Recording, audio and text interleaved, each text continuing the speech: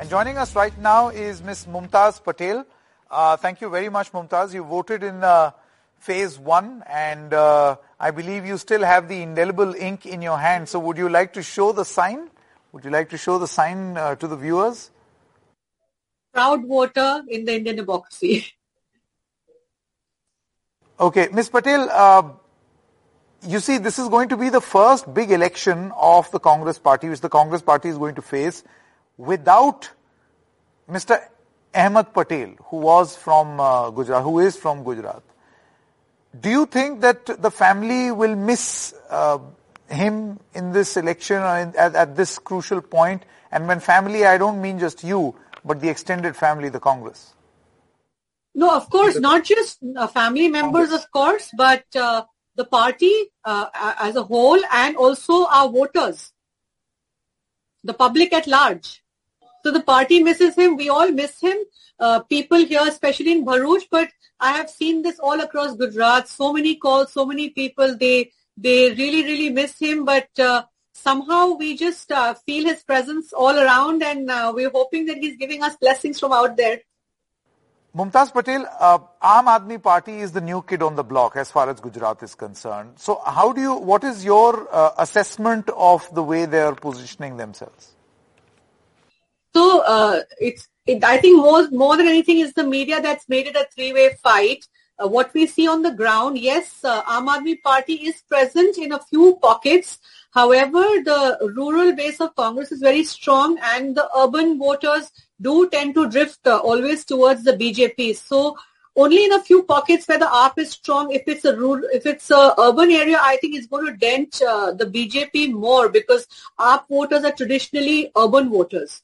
And in Gujarat, no matter what, it's always a fight between the BJP and Congress, and the rural voter base still remains strong. I mean, I don't think there are so many places I've gone to, they don't see beyond the Panja. They just say, "Ha, khabar she Panjo." So, you can't take away the Congress from Gujarat.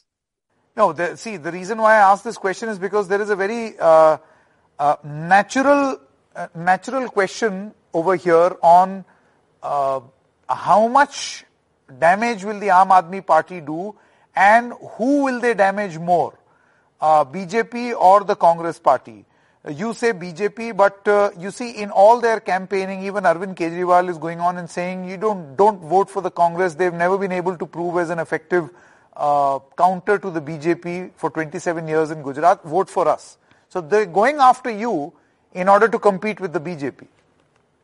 So if I've understood correctly from my last few weeks in Gujarat, there are a lot of people who are traditional hardcore BJP voters, but they're very upset. So they are in that phase, in that frame of mind that, okay, if we are not going to vote for the BJP, we're not going to vote for anybody at all. So that obviously is not, it doesn't translate into votes for the Congress, but it does help Congress in some way. Regarding AAP, if you look at areas like Surat, where AAP does have a good presence, they are all traditional BJP voters. So if people need an option, people who are upset with the BJP because anti-incumbency does fly high, then it would dent the BJP vote. I feel that. Do you feel, Mumtaz, that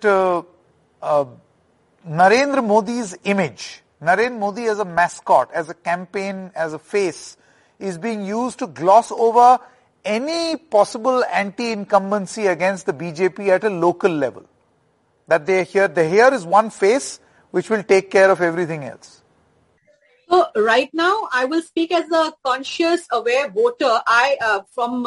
We usually vote in the Lok Sabha for a Prime Minister. I get that. However, when it comes to local elections, it should always be on local issues and for the local candidate. Now, if you see in Gujarat, we've had the Chief Minister being changed thrice in the last 5 years. So I don't know if it makes sense for the people to vote just in the name of the Prime Minister. We're all proud Gujaratis. We have a Gujarati Prime Minister. That's great. But I think in a local election, it should just be about the local candidate and the local issues. But you see, you're saying that local issues matter and people must be made aware of them.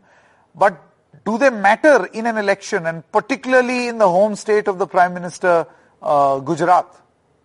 That is what we need to change. That is why we need to educate the voters. There has been a traditional pattern of voting for many, many, many years, but the youth that is coming up now, those who will vote in the future, they need to understand this, and it is for the media and all of us to educate them that, this pattern has to change.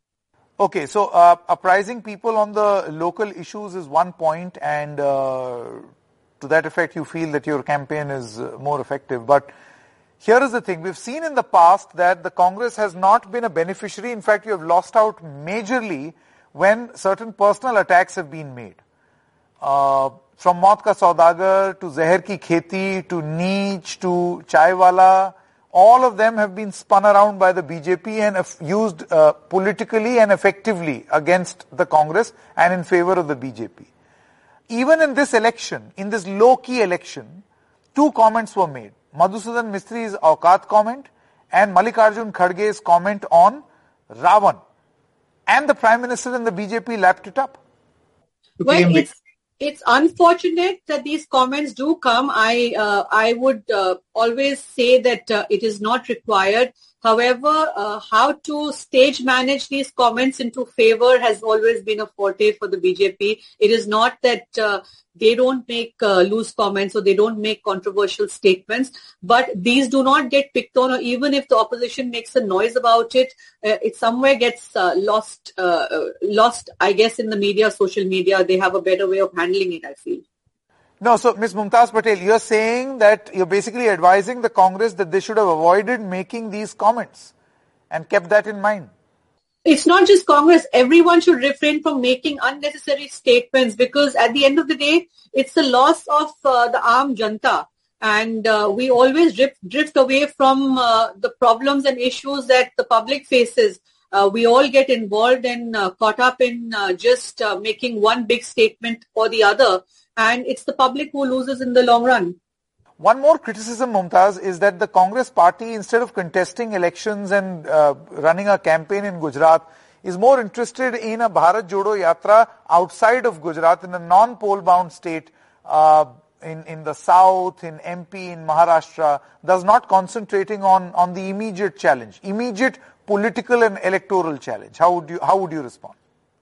So Bharat Jodo Yatra is a social movement, and we have elections round the year, every few months. If one were to just keep elections in mind, how are you even going to spread a social message like this? So, in fact, I'm glad that they decided to stay away from the elections and concentrate on the message that they're sending out to the people, to unite the country, to keep love and peace, brotherhood. So I don't see any fault in that.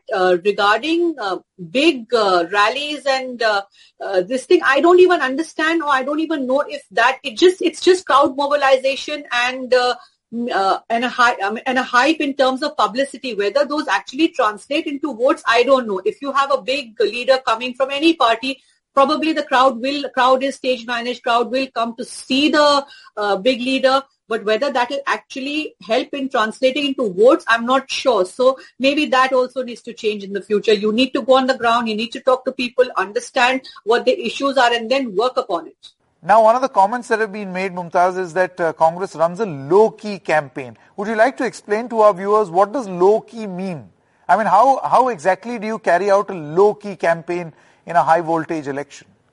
So Congress has started Jan Sampark again, which is a fabulous thing. They've been going door to door. They've been explaining to people what the promises are. So that has been the low-key campaign. That's why you don't see the big ticket rallies. You don't see carpet bombing of all the star campaigners across. I think that that's going to be favorable in the long run. And will it give you electoral dividends in this election? Eventually. All right. Mumtaz Patel, thank you so much for joining us on The Big Fight. Thank you so much. Thank you.